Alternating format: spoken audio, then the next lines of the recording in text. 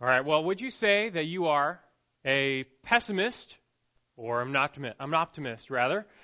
I'm sure you already know how you would answer that question, but just in case, some questions designed to test you out. You run up to the stoplight, it turns yellow as you approach. Do you speed through or slam on the brakes? Some would say the optimist speeds through, the pessimist slams on the brakes. Or how about this one? You overhear your name in a group of people you know. You don't know what they're talking about, so what's your first thought? They're saying something good about you or something bad. Or similarly, your friend sends you a message saying they need to talk to you right away. You have no idea what it's about. Do you assume it's good news or bad news? As you know, the pessimist tends to perceive such situations negatively, assuming the worst, while the optimist believes the best. So, for example, you get that unexpected knock at the door, and the optimist is excited, wondering, who could be here visiting? While the pessimist goes on lockdown and treats it as a threat. Of course, the original scenario for distinguishing the pessimist and the optimist is the age-old question, is the glass half empty or half full? And so how would you answer it? How do you see things? Are you naturally the optimist, the happy-go-lucky person where nothing seems to get you down? You put a positive spin on everything? Or are you naturally a pessimist who tends to think the sky is falling? You see the worst in every situation, as if you're always waiting for something to go wrong. These titles may be simplifications, but most people, they do generally line up under one of these two sides. Of the two, which is better? Well, I think we'd like to believe that the optimist is better. Saying positive is a good thing, right? Of course, if you're a pessimist, though, you probably hate optimists because they're so annoyingly naive, you think. But biblically speaking, though, the pessimist has some real trouble, as if they didn't have enough already. What I mean, though, is biblically speaking, there's no room for the pessimist. In other words, we're not given a license to be pessimists in Scripture. Instead, as Christians, we're actually called to be perpetual optimists in Christ. Just think about some of these truths in Scripture.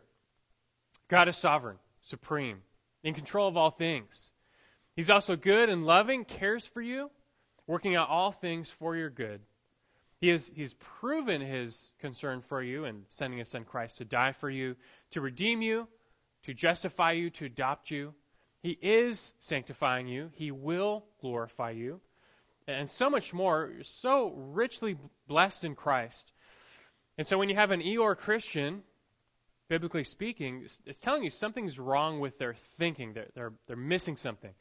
And it's a good way to describe the perpetual pessimist, like an Eeyore. They're always seeing the worst in every situation, forgetting what they have. But Scripture calls us to always see the best. And even when bad things happen, we now are able to see God's plan unfolding. And so that's why in Scripture we're told to worry about nothing, to be anxious for nothing. That's extremely hard for the pessimist to do. I mean, worrying, that's their MO when things go wrong. And likewise, as we learned last week, we're told to complain about nothing. This is also extremely difficult for the pessimist. It goes against the grain because complaining is like their knee-jerk reaction when things don't go according to plan.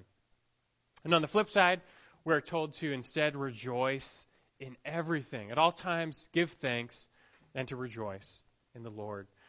So you can see we're essentially commanded to be optimists in Scripture.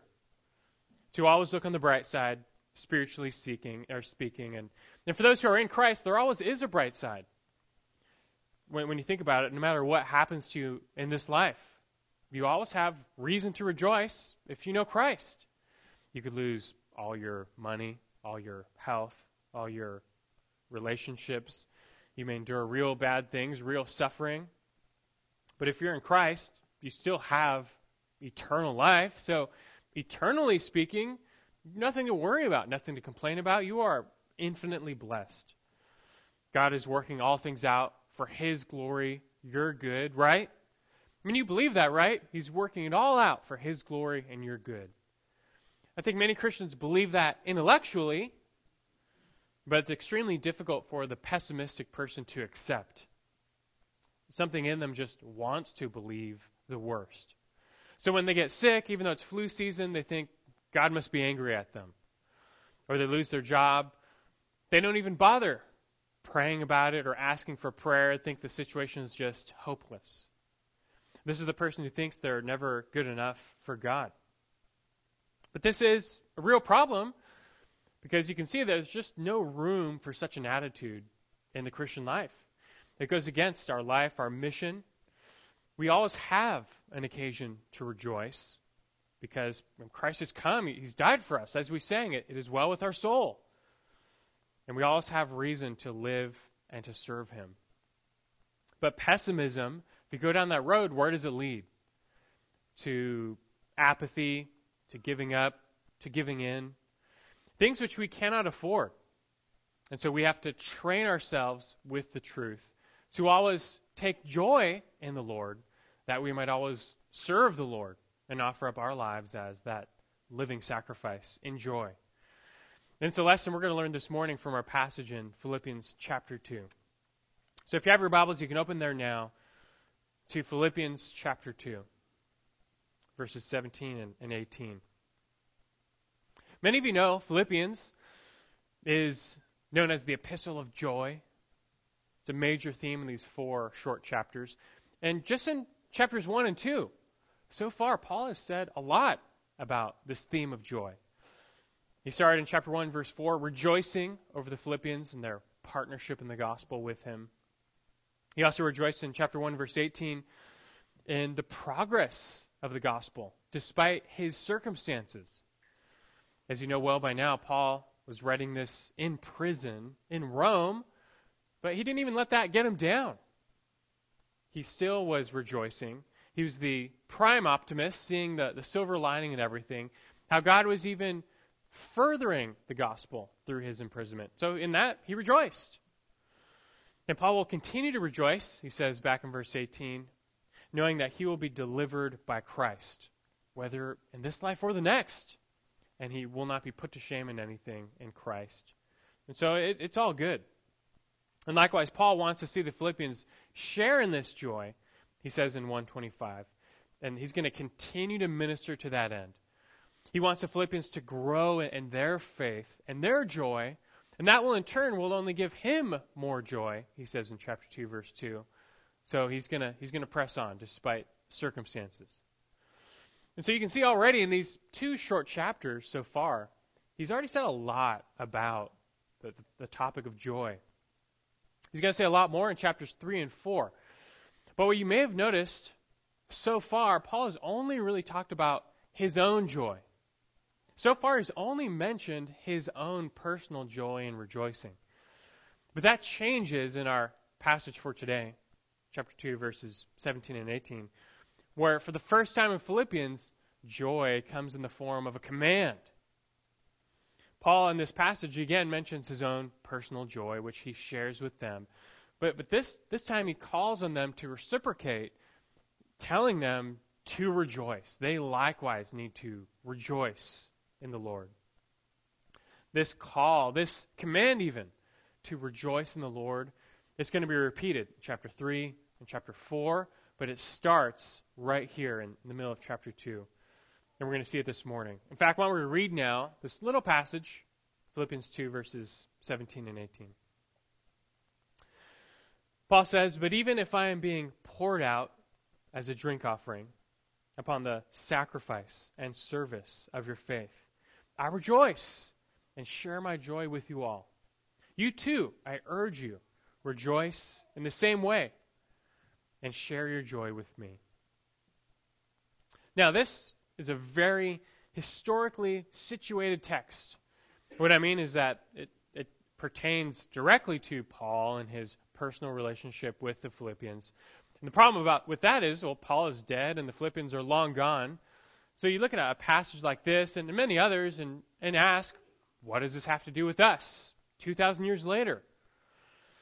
Well, as you know, God chose to deliver his word in a historical context. The timeless truths of Scripture stand out, and that's what we're after. But you can't uncover these timeless truths of Scripture rightly unless you first understand Scripture in that original historical context. And this little passage for today is a perfect example of that. You might be tempted to just jump right into these two verses and cherry pick them and turn them into some moral lesson, convenient moral lesson. But if you do that, you really miss the nuance of the apostles' instructions here, the intent behind what he's saying. And that's not something we aim to do. It's not actually a generic call to rejoice in this passage. It's a more specific call to rejoice. There's something here for us. There is something we need to learn from the Apostle Paul's instructions to these Philippians 2,000 years ago. But to get to that, we need to rightly get back into that historical context and understand what it meant then to understand what it means for us today. And so we're going to spend a little extra time this morning doing just that, going back into Philippians by way of review. So first, you have to realize that these two verses, which, by the way, these end that first major section in Philippians, they go together with verses 14 through 16. And so really, this is like a part 2 from last week. But look back there one more time, Philippians 2. Look at verse 14.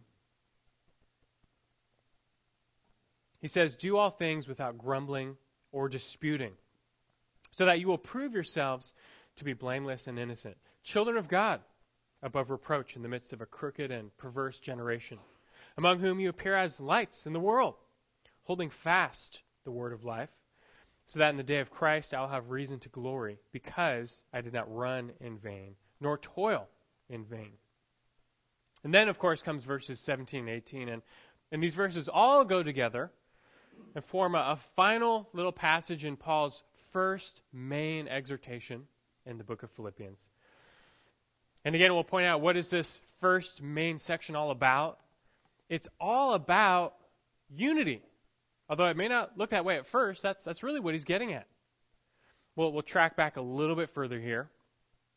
Philippian church, you might remember, they were a good church. They were a healthy church. But some forces were at work that were starting to pull them apart. And that's bad news, because a divided church is a weak church and an ineffective church. If you were to take a rope and start fraying it and pulling it apart, it would just get weaker and weaker, and eventually it would snap. Well, Paul was starting to see this church fraying, and so he's writing to confront them, but in a loving way. It's like, if you ever had friends going through some marital strife and you wanted to say something. You felt like you should say something. Maybe both husband and wife were good friends of yours, and you see them headed in the wrong direction, so you feel like you want to step in a little bit, tell them to, knock it off. Come together. Stop arguing about all these meaningless things. Stop complaining about one another. Be thankful for all that you have in your relationship. You just want to lovingly shake some sense into them. Well, that's basically what Paul is doing in Philippians. It's a friendly letter. There's no strong rebukes here. They're his friends. They're his gospel partners. But he's learned of some strife in the church, and so he's writing to lovingly just shake some sense into them, to tell them to knock it off and to come together. I said before, some forces were pulling them apart. What forces? Well, some internal, some external. Internally, their own personal conflicts and divisions were separating them. As we said before, at issue in the Philippian church was not heresy. They were not dividing over the deity of Christ or salvation by faith. They were an orthodox church with right doctrine. Paul delivers no theological rebuke in all of Philippians. Instead, though, personal preferences were the issue. People in the church were simply not living together in harmony. They weren't getting along because these personal divisions were becoming way bigger than they were supposed to be. But this, too, is a problem because Christian living, the Christian witness, it's not a solo sport. It's a team sport, and it only works when believers work together. It's like trying to move a refrigerator up 20 stairs. You have no hope of doing that alone. You're going to need help to accomplish that, but if all the people are just doing their own thing and not working together, it still won't get done. Nothing will be accomplished. And likewise, gospel ministry effectively comes to a halt when Christians, they're not working together. They're not living in harmony. So this internal strife of the Philippians carries greater implications. Their witness and the advance of the gospel in their town were at stake here.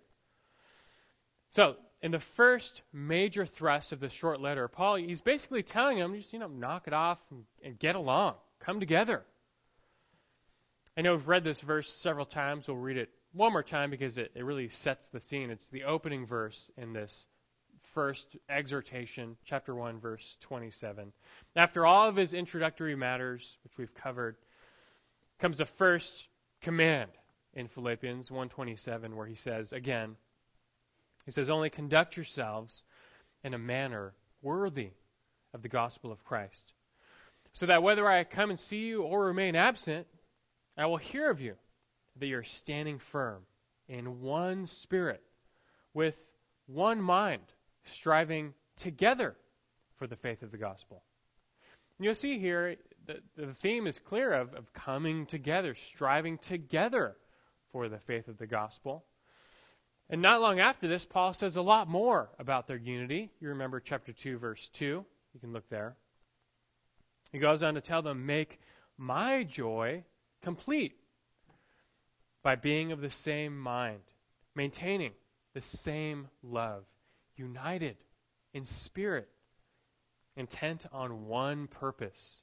And then verse 3, do nothing from selfishness or personal or empty conceit, but with humility of mind, regard one another as more important than yourselves. Do not merely look out for your own personal interests, but also for the interests of others. So, as chapter 2 begins, you can see it's all about this concept of unity, which comes through humble, selfless, sacrificial service. If you're the opposite, if you're not humble, but proud, you're not selfless, but selfish, you're not a giver, but a taker, well, you're going to be alone, and you're not going to have unity and oneness with the body of Christ. But that's not our calling. We are called to be of one mind with the body. Therefore, this call to put on humility. And after this, Paul continues this thrust by pointing them to the greatest example of this humble, selfless, sacrificial service, which is Christ. Remember, verses 5 through 11, that the great example of Christ and his sacrifice. He came for us. He humbled himself first for us, even to the point of death on the cross. And we are to follow his lead. Again, the Philippian church, they were a good bunch. It's just that they, like all of us, had some blind spots. And Paul was pointing them out. They needed to just knock it off, come together, and excel still more. And that explains the next passage, verses 12 and 13 in chapter 2. After pointing to Christ, he comes back to them, and he says, so then, my beloved, just as you have always obeyed, not as in my presence only, but now much more in my absence, work out your salvation with fear and trembling, for it is God who is at work in you, both to will and to work for his good pleasure. As we covered, these are very significant verses, but also in a sense, very simple. Again, it's a friendly admonition. They are his beloved. He loves them. And also, they are obedient. They have a track record of obeying the Lord. But they still need to continue to strive to work out their salvation. They need to keep growing in Christ-likeness. And keep in mind that this command to work out their salvation, it still comes in the context of unity through humility. So the prime area of obedience they need to grow in is this unity through humility. It's not easy because we are sinners and we are selfish, and that divides us from one another. But he encourages them that, look, God's grace is greater. God's power is sufficient, which is already working in you, both to will and to work. So you have what you need. Just get to work now. Just strive toward this unity through humility. And Paul's not quite finished, though. He almost is before he jumps back to some more personal update. But he's going to get a little more specific with these friendly reminders for the Philippians. And this now explains verse 14, which comes right after that. Or we learned last week, he says, do all things without grumbling or disputing, or alternatively, without complaining or arguing. Do you know why Paul said that? Probably because the Philippians were grumbling and disputing. Right? I mean, Epaphroditus, most likely, he reported to Paul in prison, hey, the Philippian church, they're doing great. Things are going pretty good. You know, everyone's doing okay. But, you know, they're starting to complain a lot more. And there's some division going on. People are disputing and arguing more. It's like in any relationship, there's that honeymoon period where you see one another through those rose-colored glasses and you see no faults, no imperfections. But as time goes on, the glasses wear off and you see all the faults and all the differences. And in our sin, in our flesh, that will lead to complaining and disputing. But that sin, that kills unity, be it in a relationship or in a local church. But the Philippians, like us, no different, need to knock it off. Just knock it off. In reality, we have nothing to complain about being given so much in Christ. There's no place for grumbling against one another. Instead, as we learned last week, you've got to learn from the negative example of Israel in the wilderness. All they did was complain about their circumstances, and they were met with nothing but God's discipline of his children. But we're called to a higher way, and at stake is our own personal holiness, our own personal witness. And so Paul tells them all this. Remember, verse 14, do all things without grumbling and disputing. Why? Verse 15, he says, so that you will prove yourselves to be blameless and innocent, children of God above reproach in the midst of a crooked and perverse generation, among whom you appear as lights, holding fast the word of life, so that in the day of Christ I'll have reason to glory, because I did not run in vain or toil in vain. He's telling them, you need to put on a heart of humility, put off all this complaining and bickering. Why? Well, because the world is watching. We live in the midst of a crooked and perverse generation. The world lives in darkness. We're called to be lights.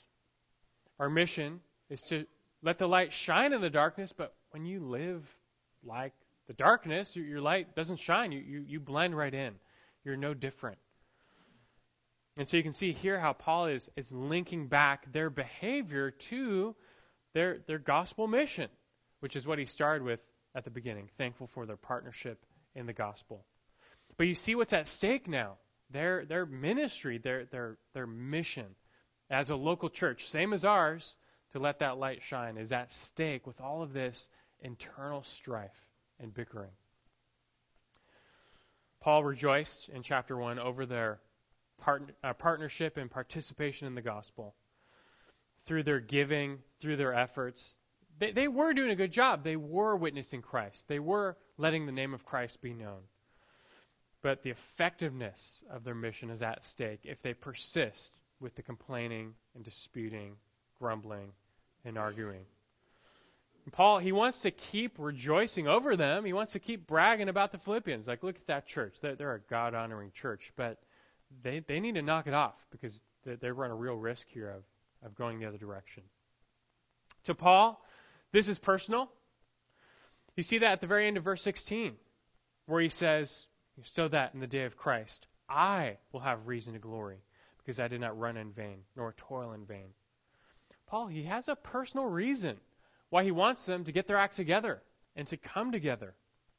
It's so that his own personal labor over them as an apostle will not be in vain.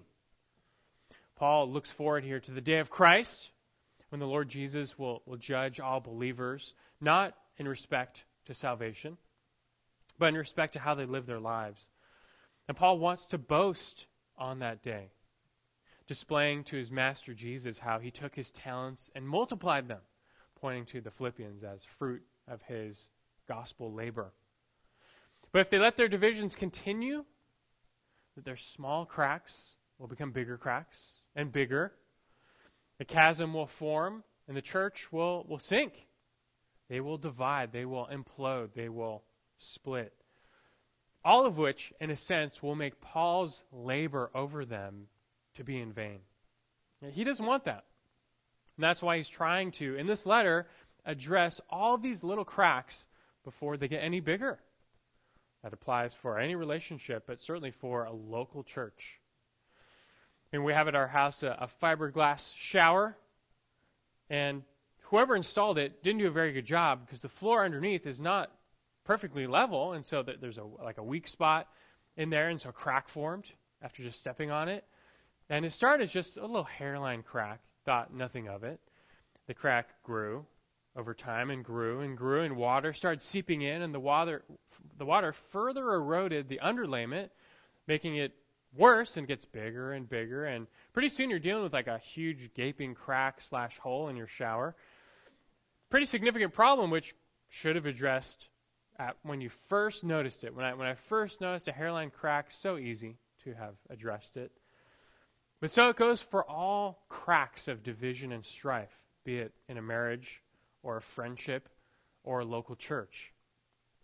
And so you can see now for several reasons, Paul wants the Philippians to come together, to put aside their differences, which they're not theological, just personal, and to come together for the sake of themselves, for the sake of the Lord, for the sake of their witness. Now we can finally get to verses 17 and 18. And yes, that was all just introduction. But I don't often do that. I did that on purpose, though. For one, it's just a good example of jumping into a text, but I want to show you that there's no such thing as a text without a context. And context matters. And also each week, as we're going through Philippians, I mean, let's face it, we go pretty slow, verse by verse by verse. It's very easy to lose sight of the big picture, because this is just one letter. It was meant to be read to them at once, and there's a lot of profit in here in going slow, but like an artist, if you're just focusing in on one little corner of your painting, it's good to just step back and remember, like, what's the actual picture? And since this passage ends that first section, it's a good opportunity to do that. But now we're squared away, and we can make perfect sense of what Paul is saying in these two verses here and how it applies to us. So let's do that now. Look again at verse 17. After telling them to stop grumbling, stop complaining, he says, verse 17, "But even if I am being poured out as a drink offering upon the sacrifice and service of your faith, I rejoice and share my joy with you all." At the end of verse 16, you remember Paul made things personal, and now he continues on with that personal sentiment. He pictures himself as a drink offering being poured out. Here Paul is evoking sacrificial imagery, which would have been very familiar to Jews and Greeks. Animals and sacrifices, they were slain and then placed on a flaming altar to be a burnt offering. But oftentimes, to complete the offering, they would pour a drink offering on top, and the water or the wine would evaporate. The steam would rise up. Picture it as if a pleasing aroma to God. So in this verse, Paul pictures himself as that drink offering. But that drink offering was all as a supplemental offering. The main offering was the animal on the altar. So in this metaphor, if Paul is the drink offering, what is the primary offering? Well, he says it's the Philippians, specifically the sacrificial service of their faith. So Paul and the Philippians, they're together pictured as complementary offerings and sacrifices to the Lord. Their very lives are being sacrificed to God, offered up in service to Him. It's just like Paul wrote elsewhere, Romans 12:1, where he says, "Therefore I urge you, brethren, by the mercies of God, to present your bodies a living and holy sacrifice acceptable to God, which is your spiritual service of worship. Paul and the Philippians, they were both living out that verse, albeit in different ways. Paul was the goer, the Philippians were the senders. Paul was the guy taking the gospel from town to town, and the Philippians, they faithfully gave and supported him financially so that he could do that. And in their own lives, they were letting the gospel of Christ be known, all the while suffering for his name's sake. Indeed, part of Paul and the Philippians' mutual sacrifice involved their suffering for the sake of following Christ. Paul himself, he's writing this from prison. He's definitely suffering the effects of following Christ. And even the Philippians, they were starting to be persecuted more for being these new Christians. And the heat was being turned up, and they were starting to suffer. Don't forget what Paul said back in chapter 1. Remember, it starts in verse 27, but right after that opening admonition, he says in verse 28, he tells them to be in no way alarmed by your opponents, which is a sign of destruction for them, but of salvation for you. And that too from God. For to you it has been granted, for Christ's sake, not only to believe in him, but also to suffer for his sake, experiencing the same conflict which you saw in me and now here to be in me. To the Philippians, they were suffering even the same conflict they saw Paul go through. They had their own issues to face.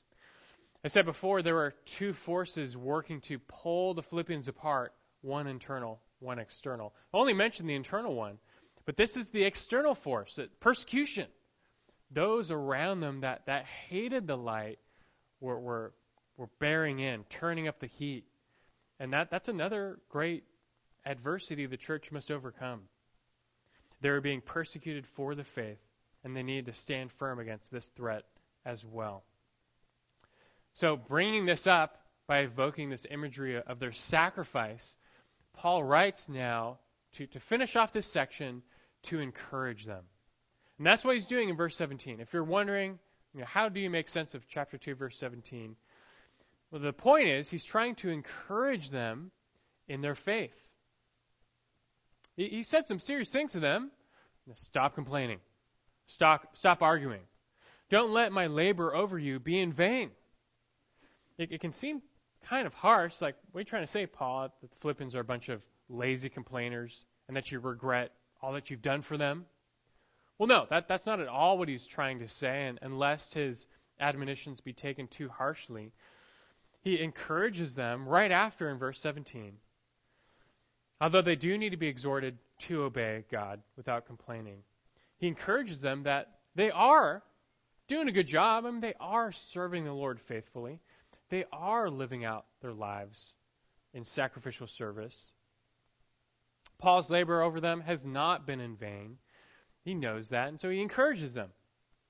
Instead, he views his labor as a drink offering, which, when added to the sacrificial service of their faith, completes it to the glory of God. And so he rejoices. Lest it be interpreted too negatively, he lets them know, I'm still proud of you guys, and I thank God for you. I rejoice over the sacrificial service of your faith. They've got some issues, but he still takes great joy in their sincere faith and gospel partnership, and he wants to let them know that. He wants to let them know that their labor is worthy, and his labor has not been in vain, but they both are sacrifices to the Lord together. And so he rejoices. And this, in turn, leads Paul to transition from his own personal rejoicing over them into finally an admonition. Now he calls on them to likewise rejoice. And so we finally get verse 18, where he says, to finish off this section, you too, I urge you, rejoice in the same way and share your joy with me. See, the Philippians, they needed to hear that. In reality, they were serving the Lord. They did love the Lord. But some things had gotten in their way.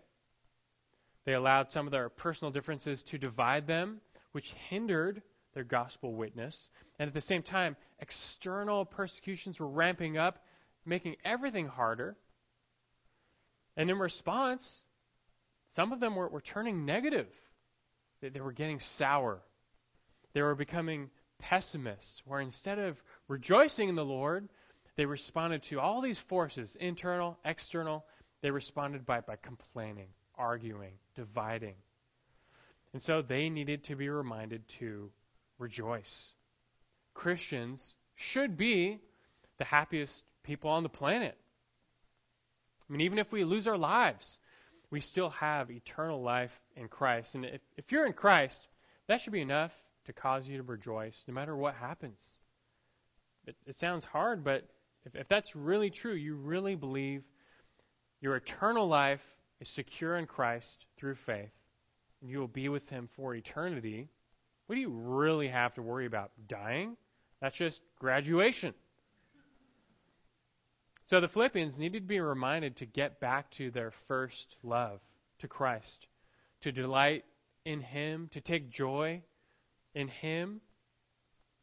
These truths, the truths of the gospel, give them every reason to delight, to take joy, to rejoice in every circumstance, even the bad circumstances, to see the positive. And so that's what they needed to do, to rejoice and share their joy. And now to transition, that it's not all that different for us. Putting this all together now, we can see how the lesson for us comes into sharper focus. We are not the Philippian church. We do not live in the same historical circumstance that they lived in. But I bet you can see now how the timeless truth stands out from this text. For all local churches, throughout all the ages, face the same threats, internal and external, pressures pulling them apart, temptations to respond negatively, to turn negative and to see things negatively, which will take you down. Conflict with others, inside and outside the church, can easily sour you to the Lord and the things of the Lord. You can become bitter, even resentful over the things of the Lord.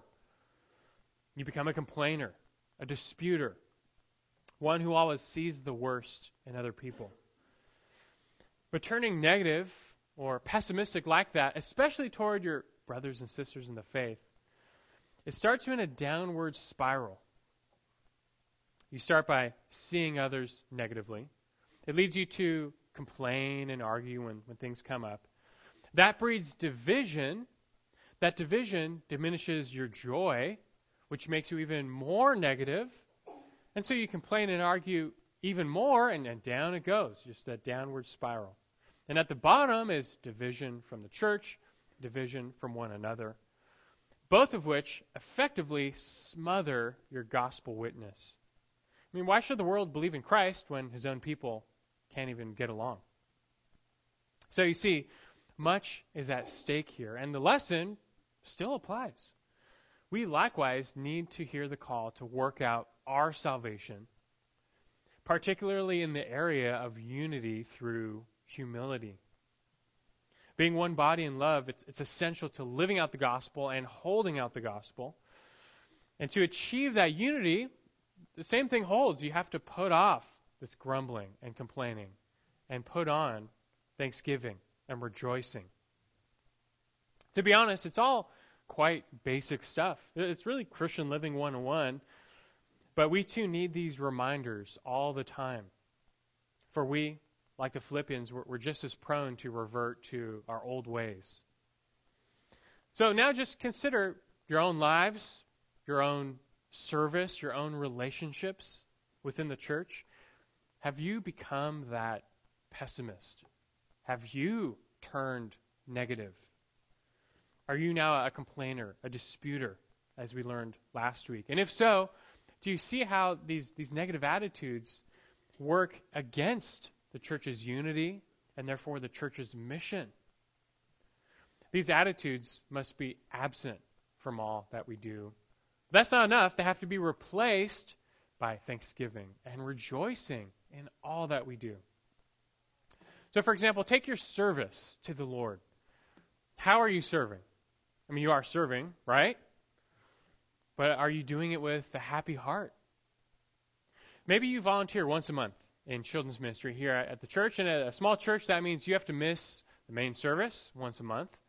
And at first you were okay with that, but now it's starting to wear on you and you're tired of missing. And maybe someone gets sick and you've got to miss now 2 weeks in a row and it's just starting to bother you. That other person seems kind of flaky, so you find yourself grumbling against them.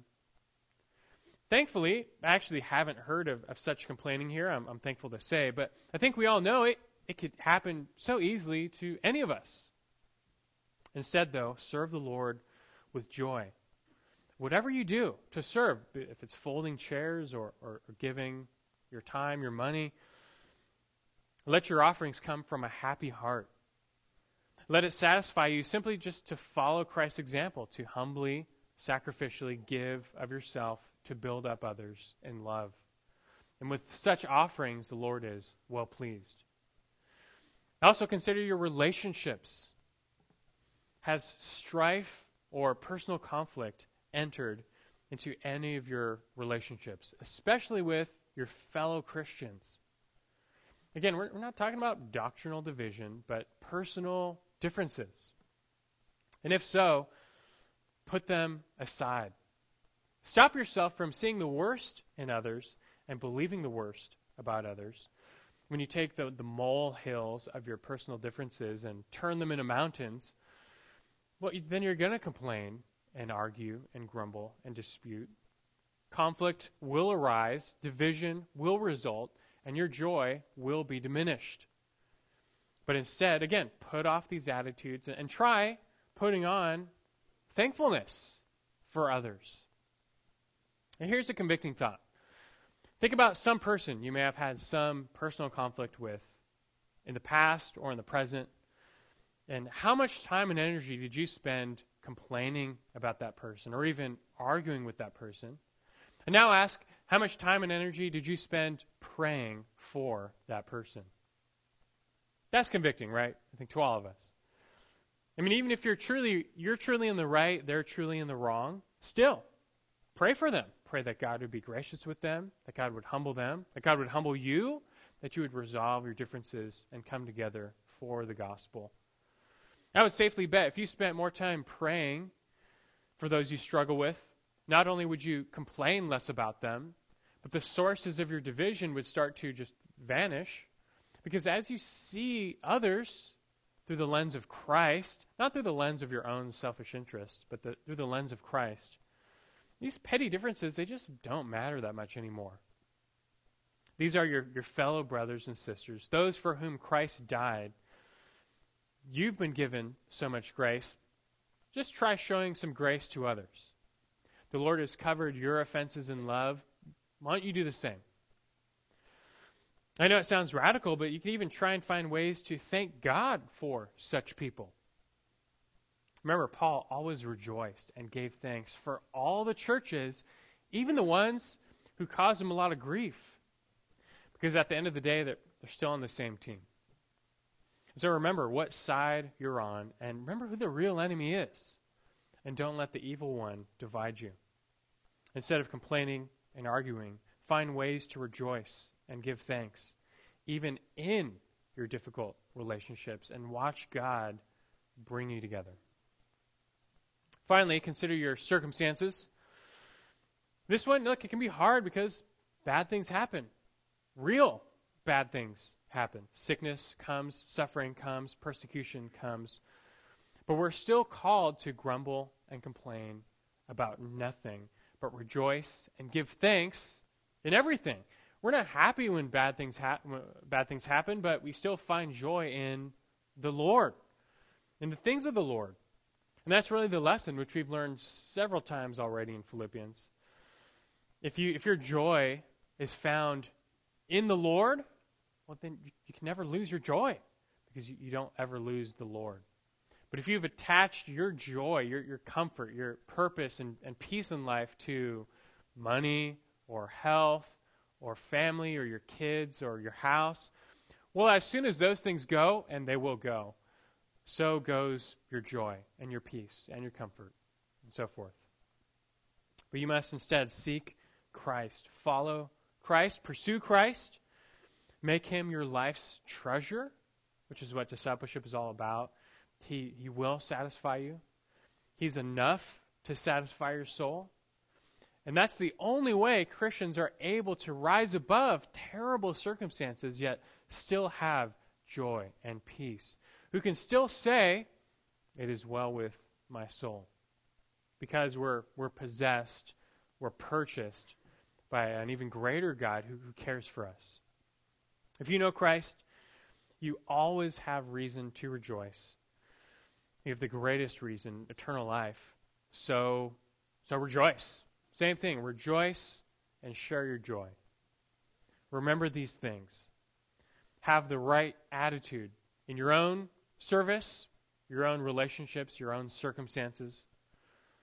And as you are filled with the joy of the Lord, no matter what happens, you will be, instead of putting a lamp over your light, you'll be putting a magnifying glass over your light. Nothing gets the attention of the world so much that when believers who have every worldly reason to be depressed still rejoice. The world cannot comprehend that, but that is your grandest opportunity to let the light of Christ shine and show the hope, the reason for the hope that you have within you. It's nothing here, it's just Christ. I have Christ. And that's all, but that's enough. You might have a lot going on in life right now, some real hardship, but realize we're just not given permission to be pessimists. Rather, like the Apostle Paul, we must always carry on with great optimism, setting our mind on things above, from which we eagerly wait a Savior, Christ Jesus, our Lord, as he'll say in Philippians 3. And even like our Lord Jesus himself, who for the joy set before him, endured the cross. Even Christ endured the cross, setting his mind on the joy ahead. And we must do the same.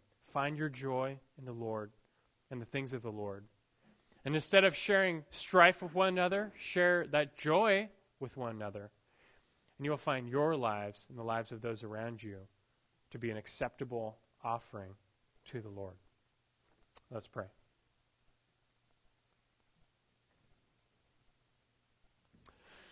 Our Father in heaven, we bless your name this morning for the hope that you've given us, the hope in Christ, our Lord, our Savior, the one who spared us from eternal destruction, which we admit we deserve because of our sin. Yet the good news is that Christ has come. The penalty for sins has been paid.